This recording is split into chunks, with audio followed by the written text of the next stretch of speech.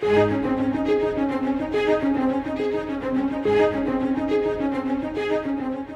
Lord Jesus had 12 original disciples, but those men were just the first of many more followers of Christ. They are an example for us to learn from and a reminder that God works in ordinary people. Are you a true follower of Jesus Christ? Let's study the 12 with Scott Pauley today and find truth that will help us all to follow more closely to Christ.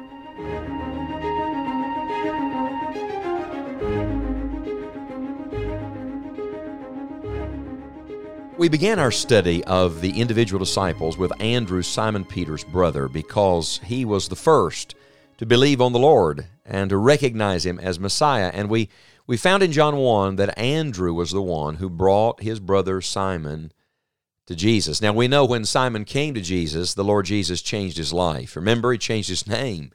He changed Simon to Peter, the rock, indicative of what Christ was going to make him and how the Lord was going to use him. And of course, we have hindsight now. In retrospect, everything's clearer. We see him standing on the day of Pentecost, preaching 3,000 people being saved. But I want to take a little different look at this particular disciple today, at Simon Peter. And we go back really to the head of the list now, because remember, he's at the first of each of the list of the disciples. Matthew chapter 4, verse 18 says, "And Jesus, walking by the Sea of Galilee, saw two brethren, Simon called Peter, and Andrew his brother, casting a net into the sea, for they were fishers. And he saith unto them, Follow me, and I will make you fishers of men. And they straightway left their nets and followed him." You remember that Andrew is a fisherman, his brother is a fisherman.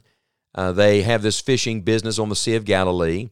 They've already professed their faith in Jesus. The incident in John 1 has already taken place. Andrew's already brought Simon Peter to Jesus. They have come to know the Lord.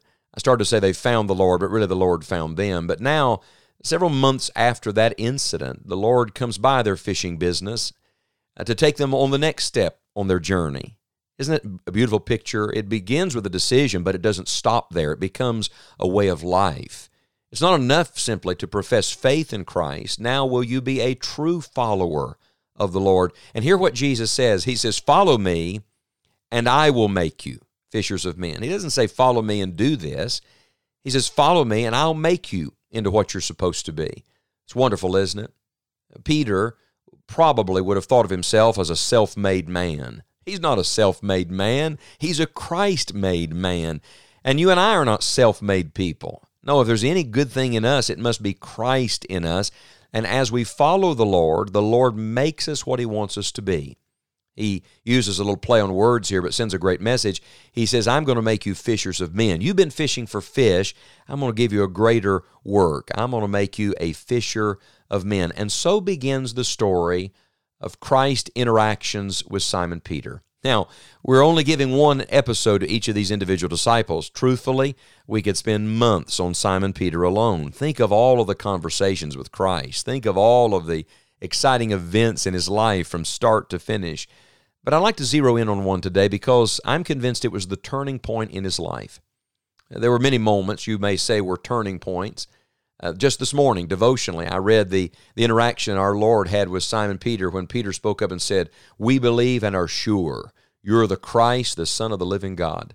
You know, great men oftentimes make great statements and then turn around and have great failures. Big men, I mean in personality, often make big statements and big promises only to discover that they're not as big as they thought they were, that only the Lord is great. And Simon Peter was one of those men. So the incident I want to zero in on today that I believe was the turning point in his life, at least it precipitated it, is recorded in Luke 22, where the Lord Jesus has a personal and private, and I might say even a painful conversation with Simon Peter. The Bible says in Luke 22, verse 31, "And the Lord said, Simon, Simon." Do you see how He uses His old name? He's reminding him, warning him, you still have the old nature. Oh, you're known as Peter now. Everyone thinks of you as the head disciple now, but don't ever forget you're Simon, Simon. And anytime in Scripture the Lord uses a name twice, it's always to get attention. Simon, Simon, behold, Satan hath desired to have you, that he may sift you as wheat. Do you hear these sobering words? Dear listener, Satan wants you. He wants your family. He wants your church.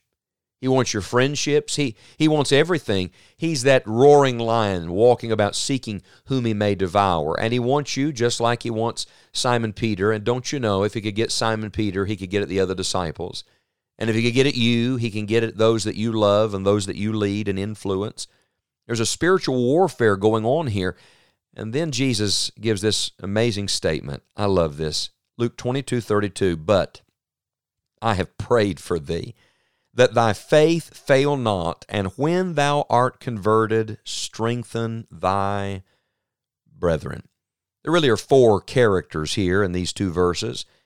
Four characters that were really main characters in Simon Peter's life, and four characters that are main characters in your life and mine. First, there's Satan. Who is he? He's the enemy. And what's his goal? Well, it's never good. Jesus said here, he wants to sift you as wheat. Peter would have understood that agricultural illustration in his day, the sifting process, getting the chaff out of the wheat. Jesus said the devil wants to use a reverse sift on you. He wants to sift you so that all of the wheat is gone and only the chaff remains. The Lord does the exact opposite. He gets all the chaff out of your life and leaves only that which is good and that which feeds. But the devil is always doing the exact opposite. He's the enemy, and he wants to destroy. And then there's not only Satan, there's Jesus. Praise God for Jesus. Jesus says, but I've prayed for thee. Aren't you glad the Lord butts into this situation? We're not left in the hands of the devil.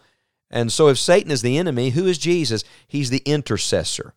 He prayed for Simon Peter, and he's praying for you. Robert Murray McShane said, if I could hear Jesus praying for me in the next room, I would not fear 1,000 enemies, but the distance makes no difference. He is praying for me. And dear friend, at this moment, the Lord Jesus is seated at the right hand of the Heavenly Father, and he is praying for you. What's he praying? That your faith fail not. Now look, Peter had many failures. He's going to fail. He's going to curse and swear and deny that he even knows the man. He's going to blow it. Yes, he is. He says in this passage, Lord, I'm ready to go with thee. But he wasn't ready. And most of the time when we think we can do it in our own power, we fall flat on our face. And so what is Jesus praying? Though he may have many failures, that his faith would not fail.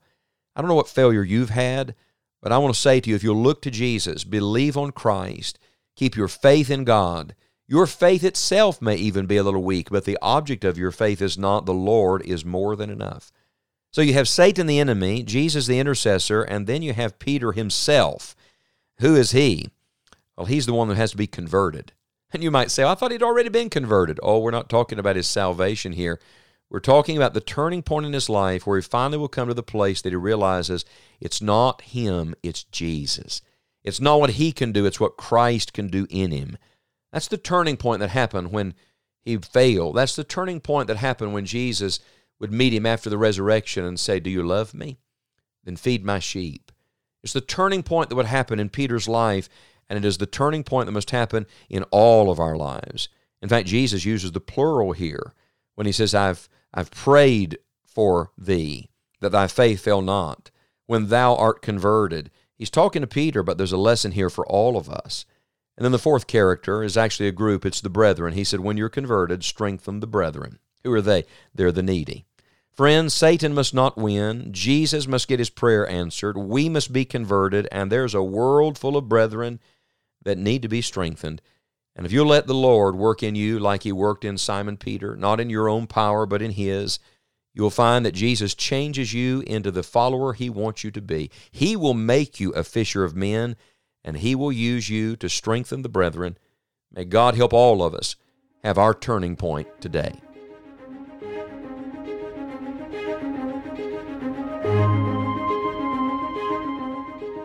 Thank you for joining us today as we looked into God's Word. It is our prayer that you will follow Christ and lead others to Him.